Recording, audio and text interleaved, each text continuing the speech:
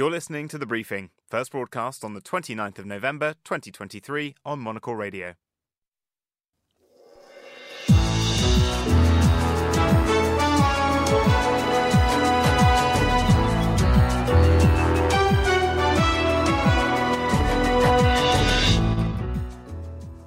Hello and welcome to The Briefing, coming to you live from Studio 1 here at Midori House in London. I'm Vincent McAviney. Coming up on today's programme, with only hours to go until the truce between Israel and Hamas expires, we get the latest on conditions for Palestinians living in Gaza and the West Bank. Talks in Tokyo lead to Vietnam and Japan agreeing to strengthen their security and economic ties. We find out what it means for China's ambitions. Then we're off to Zurich, where Monocle's contributing editor Jessica Bridger reviews the newspapers. What do you have for us today, Jessica? Out of Austria, Renee Benko's Signa Group had a new filing this morning in the courts in Vienna. And we're going to switch over to Germany, where we're going to discuss infrastructure, consumer worries about pricing, and whether overhead power lines are the way to go. More from Jessica a bit later. And finally, we speak with architect Ken Shuttleworth at the World Architecture Festival in Singapore. That feeling that you have as a human being to actually create something that's actually for another human being, I don't believe that will ever be replaced. Architects are here forever. All that right here on The Briefing with me, Vincent McAviney.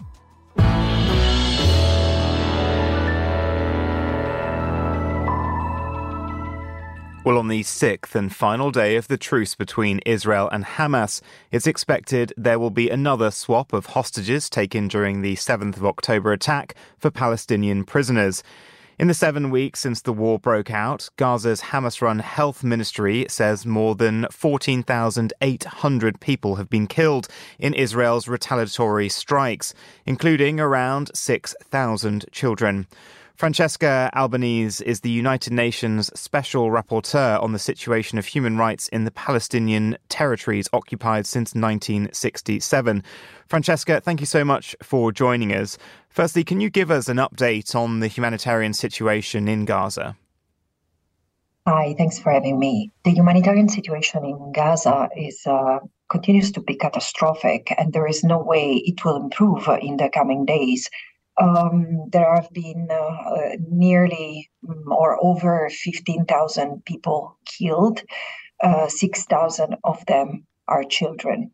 There are 3,000 people still under the rubble, and 50% of the civilian infrastructure has been either destroyed or severely damaged, so it's no longer functional after 4 or 5 weeks of continuous relentless bombing, and entire residential neighborhoods have been leveled together with churches, mosques, schools, hospitals. The fact that the major hospitals, particularly Al-Shifa, has stopped functioning is part of the catastrophe that risks to amplify the humanitarian problems in the coming days. Is because there are already respiratory issues and other infections and forms of disease that are traveling across the population. You know,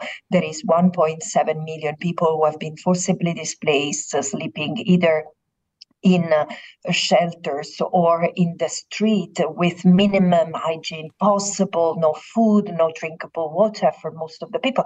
This is why catastrophe is a word that well describes what's going on right now. And in the 6 days of the truce, has there been much that NGOs and charities have been able to do to help alleviate some of that dire situation? Well, first of all, I would like to commend the humanitarian personnel on the ground, and particularly UNRWA, because UNRWA, which is the largest UN organization on the ground, has done an incredible job in trying to, as usual, because this is the sixth war that UNRWA, together with the Palestinians in Gaza, go through since 2008. And it has sheltered in IDPs, and it has tried to provide all possible humanitarian aid, but at a certain point had to go had to cease because it was just running out of fuel. And then it's still the main actor trying to access people in remote areas together with ICRC in the north.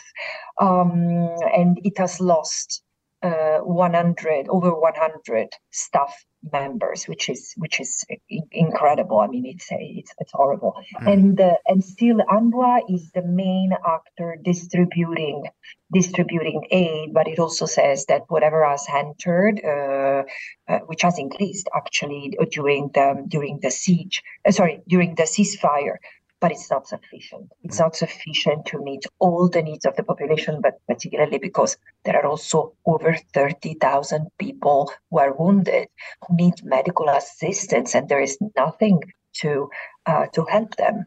And just to say, for listeners who aren't aware of the term, IDP means internally displaced person.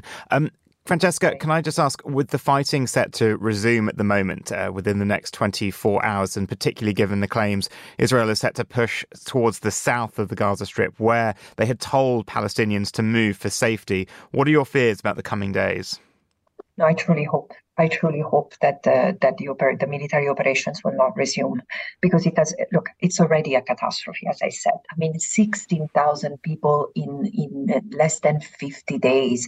It's an horrendous figure. It's clear. Israel claims to have killed around 1,500 Hamas operatives. It means that 90% of the victims are innocent, are civilians who had nothing to do with it.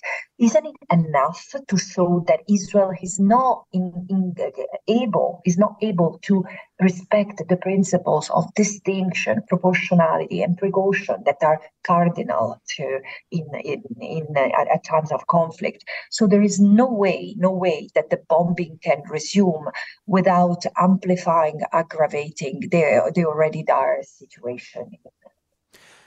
If we looked even further ahead, say to the sort of end of this, the combat operations that Israel is undertaking, say, with the damage that's been done to infrastructure, you mentioned the hospitals, but also, so much of the infrastructure, the sort of water, electricity, everything else.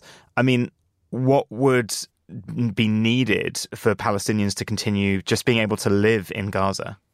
Yeah. Look, I think it's based on what comes out from those who are on the ground. And I mean, I'm thinking of long-term humanitarian senior UN officials who have been in other conflict zones and areas of disasters. They say they've never seen this level of destruction. And all of them seems to infer that it will be impossible to resume life, even if the hostilities ceased forever. It will take a while to rebuild Gaza. So in this respect, I want to say that, I mean, just connected to how you started your last question, I think that the long-term goal has not been just the eradication of Hamas from Israel's hands, has been inflicting a huge strike on the civilian population, which frankly it's unacceptable, but this is the reality we are facing now, and surely the Palestinians in Gaza are facing. And just turning to the West Bank, if we could, there's been an increase in violence there too in recent weeks.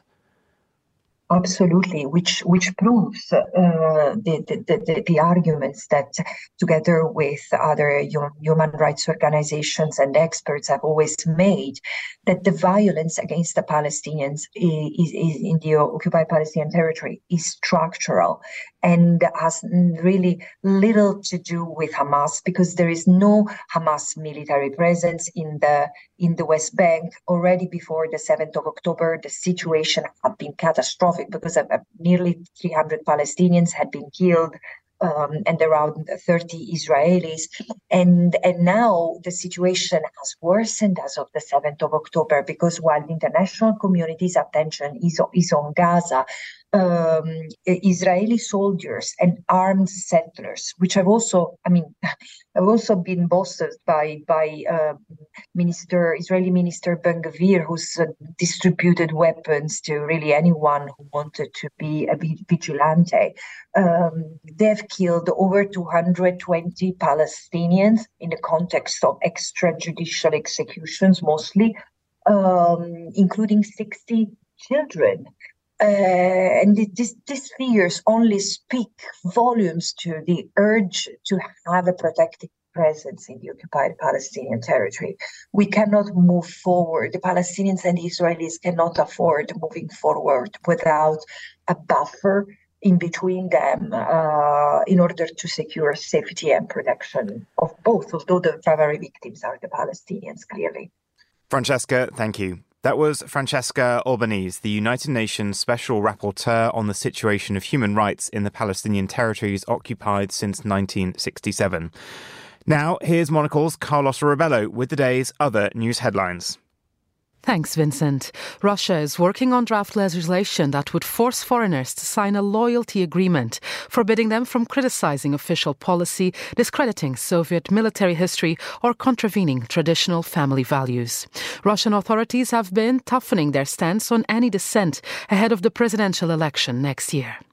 Turkey has told Sweden it expects to ratify its long-delayed accession to the NATO military alliance within weeks. Sweden and Finland asked to join NATO last year after Russia's full-scale invasion of Ukraine. Some in NATO had hoped the ratification would be completed by now, in time for an accession ceremony to take place on the sidelines of the Brussels meeting. And the remaining 4 members of K-pop supergroup BTS will begin their military service in mid-December, joining the 3 who are already serving. The 7-member group is on temporary break while members carry out South Korea's mandatory military service. South Korea has one of the world's largest active armies to defend against North Korea. Those are the day's headlines. Back to you, Vincent. Thanks, Carlotta. To Asia now, where Japan and Vietnam have agreed to boost their security and economic ties in the face of China's growing influence in the region. I'm joined by Alessio Patalano, who's professor at King's College London and an expert on Asian defence. Alessio, thank you for joining us. Firstly, can you tell us about these talks between Japanese Prime Minister Fumio Kishida and the Vietnamese President Vu Van Thong, which have been taking place in Tokyo? So the first thing to say is that Thong's visit is the first since he took office in Vietnam, and the first visit to Tokyo, to Japan, and it is an important visit because, of course, as our listeners know only too well, in Asia, the dates matters, commemoration ceremonies, signposting events have a particular effect. And this year was the 50th anniversary of former diplomatic relations established between with Vietnam and the Association of Southeast Asian Nations, ASEAN. And so in this respect, I think it was very important for Japan to highlight the significance. And so Thong's visit to Tokyo really falls within this broader initiative by Tokyo to further develop what has been already quite a significant investment on the back of the Free and Open Indo-Pacific initiative that was started by the late Prime Minister Shinzo Abe. So this visit is both symbolically, politically, and strategically very important. But it's not something that comes out of the blue. It's something that really is meant to celebrate, highlight, and propel 50 years of links between ASEAN countries and Japan, and in the specific case, Vietnam and Tokyo. And in terms of the ties, the economic ones first, I mean, what will that mean for Vietnam? Will we see, for instance, Japanese technology or car makers perhaps expanding their operations in the country? So that's an excellent question. And I think the meeting had at heart the objective of stepping up the security ties, the defense-related exchanges. But you raise a very important point insofar as capturing what has been a dynamics that has already sort of been taking place for about a decade now. Early stages of when tensions from an economic point of view emerged in mid-2010 between China, the PRC, and Japan. Japan's and Japanese industry started to look elsewhere, and Vietnam became one of the first countries in which some measure of diversification of economic investment in Japan came about.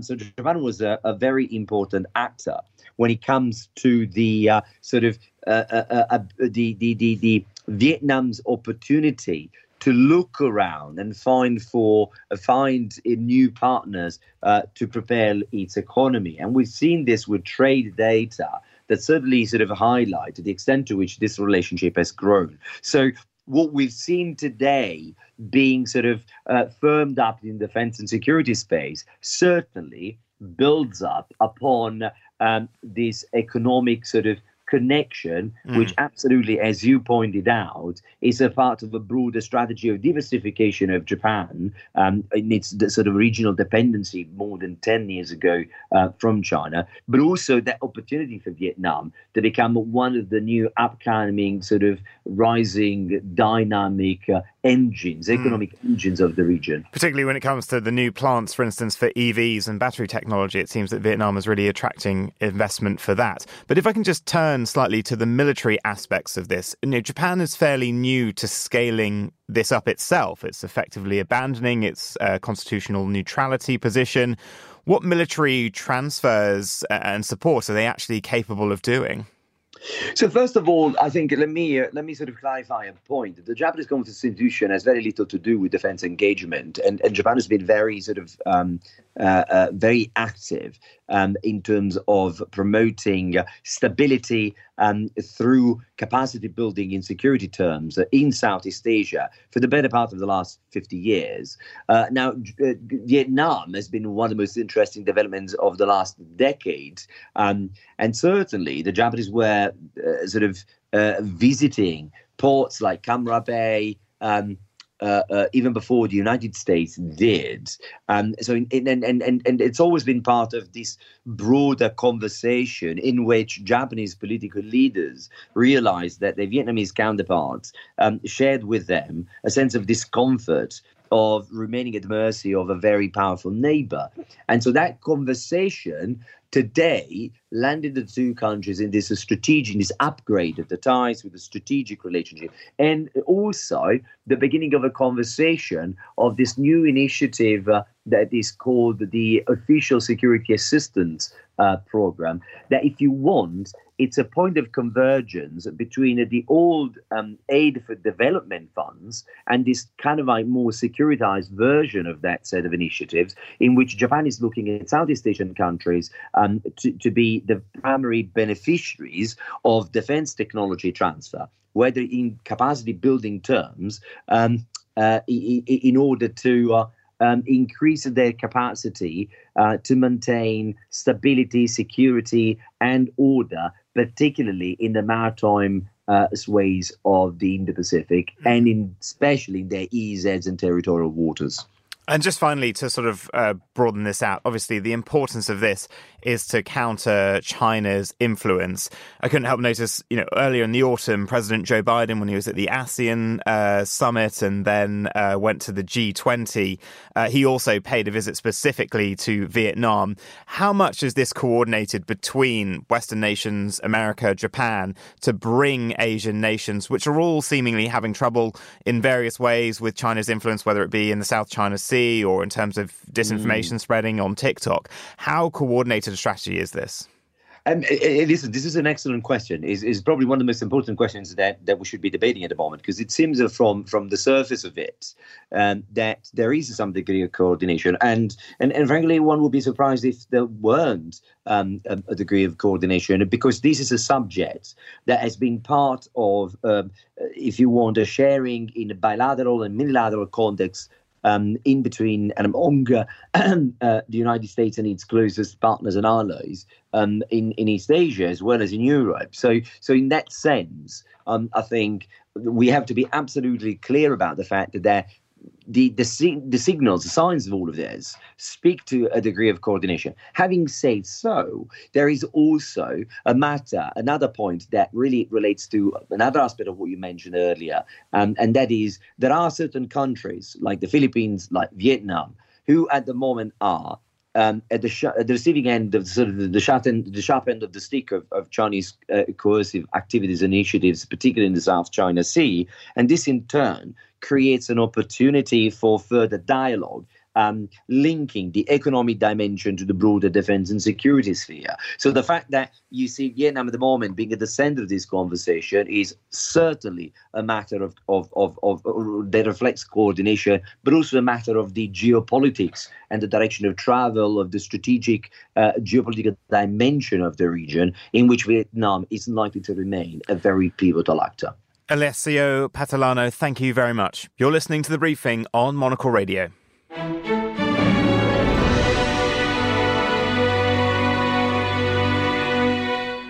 You're back with The Briefing, coming to you live from Studio One here at Midori House in London. I'm Vincent McAviney. It's time now to head to Switzerland for a review of today's newspapers from the region. I'm joined now from our Zurich studio by Monocle's contributing editor, Jessica Bridger. Good afternoon, Jessica, and what's caught your attention? Good afternoon. So today, out of Austria, we have news from René Benko's Signa Group. It was just announced this morning that they have declared insolvency and are filing for self-restructuring in Vienna. Now, they hold Signa Prime, which is the largest private real estate company in Europe with over $20 billion in real estate and investments. Wow, that is a lot. And where is that spread geographically? So that's really spread. It's concentrated in Europe, but it also includes the Chrysler Building in New York. Wow. And turning to democracy now in Austria and the attitudes towards it. So the attitude in 2023, this is some good news, is that 39% of the Austrian public has a positive attitude toward democracy, and that's up from 34% in 22. And this is according to the Sora Research Institute. Now, that's good news because Europe-wide, perhaps that's a beginning of a pattern, and we have European parliamentary elections, and a number of European countries will hold national elections in the coming year. Yeah, I mean, it is going to be an absolute election fest next year around the world. So it is good that democracy is still holding its ground in some countries. And turning to Switzerland, they have a worker shortage going on. What kind of workers? Yeah, so actually that was for many years going on with skilled workers. So that's IT, that's people working in the medical professions. But now that includes workers of all kinds, window cleaners, painters, construction workers. Now, unemployment rate here is 2%. That's very low. And there are more vacancies than applicants in all sectors. And in terms of Switzerland's policies towards bringing in workers from abroad, it's obviously not in the European Union. So what kind of schemes does it have to get workers in from neighbours or from further afield? So it has a number of schemes. I mean, there is freedom of movement between Switzerland and Europe to a certain extent. It's all European residents do have the right to work according to a contract or according to established own company structures. And there are a lot of EU citizens that are attracted to the high wages here in Switzerland. So that has knock-on effects in the EU when skilled laborers leave the EU for Switzerland, and then the EU in turn has its own skills shortages. And in terms of the more sort of low-paying work, where does it tend to attract people for that? Does it go further afield? It is a little bit more limited in terms of that. So so-called third country nationals, things are much tighter. But it can also recruit from within the European Union for laborers. For example, there's a lot of skilled labor that comes in the construction industry from, for example, Portugal, where there are certain skills in ironwork and stonework that are at a standard that's acceptable in Switzerland. And Switzerland has one of the highest building standards in the world. And just turning to Germany now, a story we've been covering lots is this recent court decision when it comes to Germany's budget. And it's having all kinds of effects, but one of them is on the green energy transition.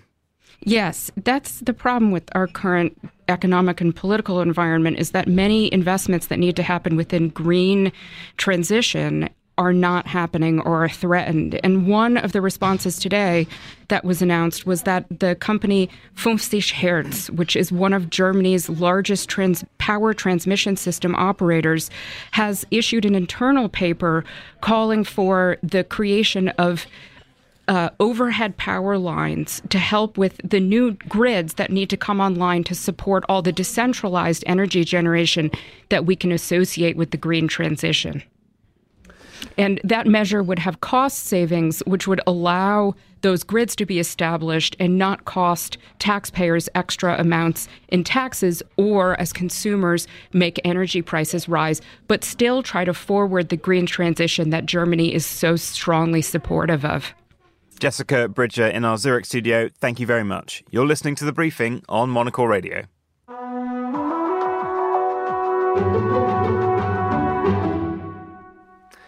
And finally, we're off to Singapore, where the World Architecture Festival, the largest global awards event for architects, has concluded its first day. The event is back at Singapore's iconic Marina Bay Sands after nearly a decade in Europe and online during the pandemic. WAF attracts leading international architects, including British designer Ken Shuttleworth. His studio, Make Architects, is behind Sydney's new Capella Hotel, housed inside a former government building and the London headquarters of the Swiss bank UBS. Ken is also the brains behind the Architecture Drawing Prize, which showcases the best hand-drawn digital and hybrid architectural images. Monocle's Lillian Fawcett sat down with Ken earlier and asked him why he co-founded the prize in 2017. I mean, for me, architectural drawing is the sort of essence of what we do. You know, everything's communicated through drawing. Pictures on the wall, drawings of any description, you have to use those to communicate. And I was sort of slightly concerned that with computer age, you know, some of the hand drawing techniques, some of the ways we used to work is getting lost.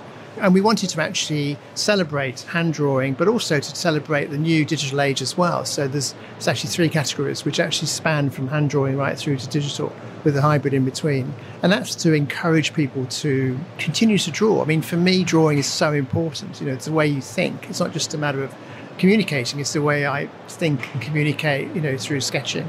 And I think if that gets lost and just goes straight into computers, I think you're losing, you know, a way of understanding architecture, a way of actually designing buildings. Architectural drawing is, of course, a professional tool, and like you say, it helps designers communicate about their ideas. But actually, some of the winners from this year are really works of art. I mean, I think there's a sort of crossover between art and architecture in this prize. You know, lots of the submissions tend to be very artistic in their submission rather than sort of how to build a building. And I think that's the interesting about the way the prize is developing. I mean, they are works of art. You would have them on your wall at home. They are absolutely fantastic drawings, whether they're hand-drawn or whether they're digital. So, yeah, I think there's that crossover into art, which is really exciting. Have you noticed a rise in kind of different technologies to produce these drawings? I mean, there's more and more movement towards digital. There's now new, you know, AI has introduced new digital platforms as well, which at the moment we're not part of the prize, but obviously there's a movement towards, you know, just using language to create drawings, which is, you know, very different to drawing on a drawing board with your hand, with a pencil. So I think that transition, we need to think about that in the future. But yeah, that's a big change. I think AI coming in the last 12 months, you know, with ChatGPT and Midjourney and, you know, Stable Diffusion, all those are new elements which we need to take into account with the drawing prize. Is AI something that you see as a challenge to designers, or is it an opportunity? For me, AI is a tool. So it's just the same as a tool like a pencil is. It's just another tool. It enables you to do things much quicker, enables you to do things you probably would, you know, that are more tedious, you know, and much faster. It's just a tool. It's just, you know, for inspiration. You wouldn't expect Midjourney to design a building for you. It just won't do it. You know, you are basically... That's not what we're about. We're about designing and then using things like that to give us inspiration or to make a few shortcuts on the way we actually get to a final image. And in your own practice, you don't think there'll be an appetite in the next few years then to kind of cut out the architect completely and just go straight to AI? Do people still want that human interaction when they're creating a building? I mean, I don't think there'll ever be where you say we don't need an architect. You know, you're always going to need an architect, somebody who's going to think through the brief and the spaces. You're not going to be able to do that without human interaction. You know, you can't do that just by typing something into a computer and getting a result. It just won't produce the sort of quality of spaces that actually work for people. At the end of the day, this is about designing buildings for people. It's not about designing objects. It's about designing for people. And to do that with a machine is very difficult. You need that feeling that you have as a human being to actually create something that's actually for another human being. I don't believe that will ever be replaced. Architects are here forever. Maybe I'm afraid, but I think they will be here forever. Let's talk now a bit about the kind of biggest priorities and challenges for you as a designer at the moment. You have worked on some quite iconic office buildings, especially in London, like things like the Gherkin that people might recognise. And maybe people are sick and tired of hearing about the pandemic, but I think it is still affecting our kind of working habits. Are you doing much work on business spaces at the moment? And is there kind of demand for office design? Yes, I think office design is changing fundamentally. Since the pandemic, there's been a much more accelerated move towards allowing open space, having more greenery, having more places where you connect with people. I think the office for me is about belonging. So when you go to your building, you feel part of a whole network of people. And I think that's been an interesting issue at the moment where not everybody's going back to the office 5 days a week. And our studio's back 5 days a week, which is fantastic in London and Hong Kong and Sydney. But we find that a lot of offices, especially you go towards America, people are just not back. As you go further east towards Asia, everybody's back. And I think it's that sense that you've got to create a building which people actually, really want to go to rather than stay at home. So that's the way we're moving. We're just in a building in London, with lots and lots of terraces. Every floor pretty much has got a terrace. That's been a godsend for people coming to view the building. This is what they want, more outdoor space. Ken Shuttleworth speaking to Monocle's Lillian Fawcett at the World Architecture Festival in Singapore. You can hear more of their conversation on an upcoming episode of Monocle on Design. And that's all for this edition of The Briefing. It was produced by Carlotta Rebello, our researcher was Harrison Warlock, and our studio manager was Callum McLean. The Briefing is back tomorrow at the same time. I'm Vincent McAviney. Goodbye, and thank you for listening.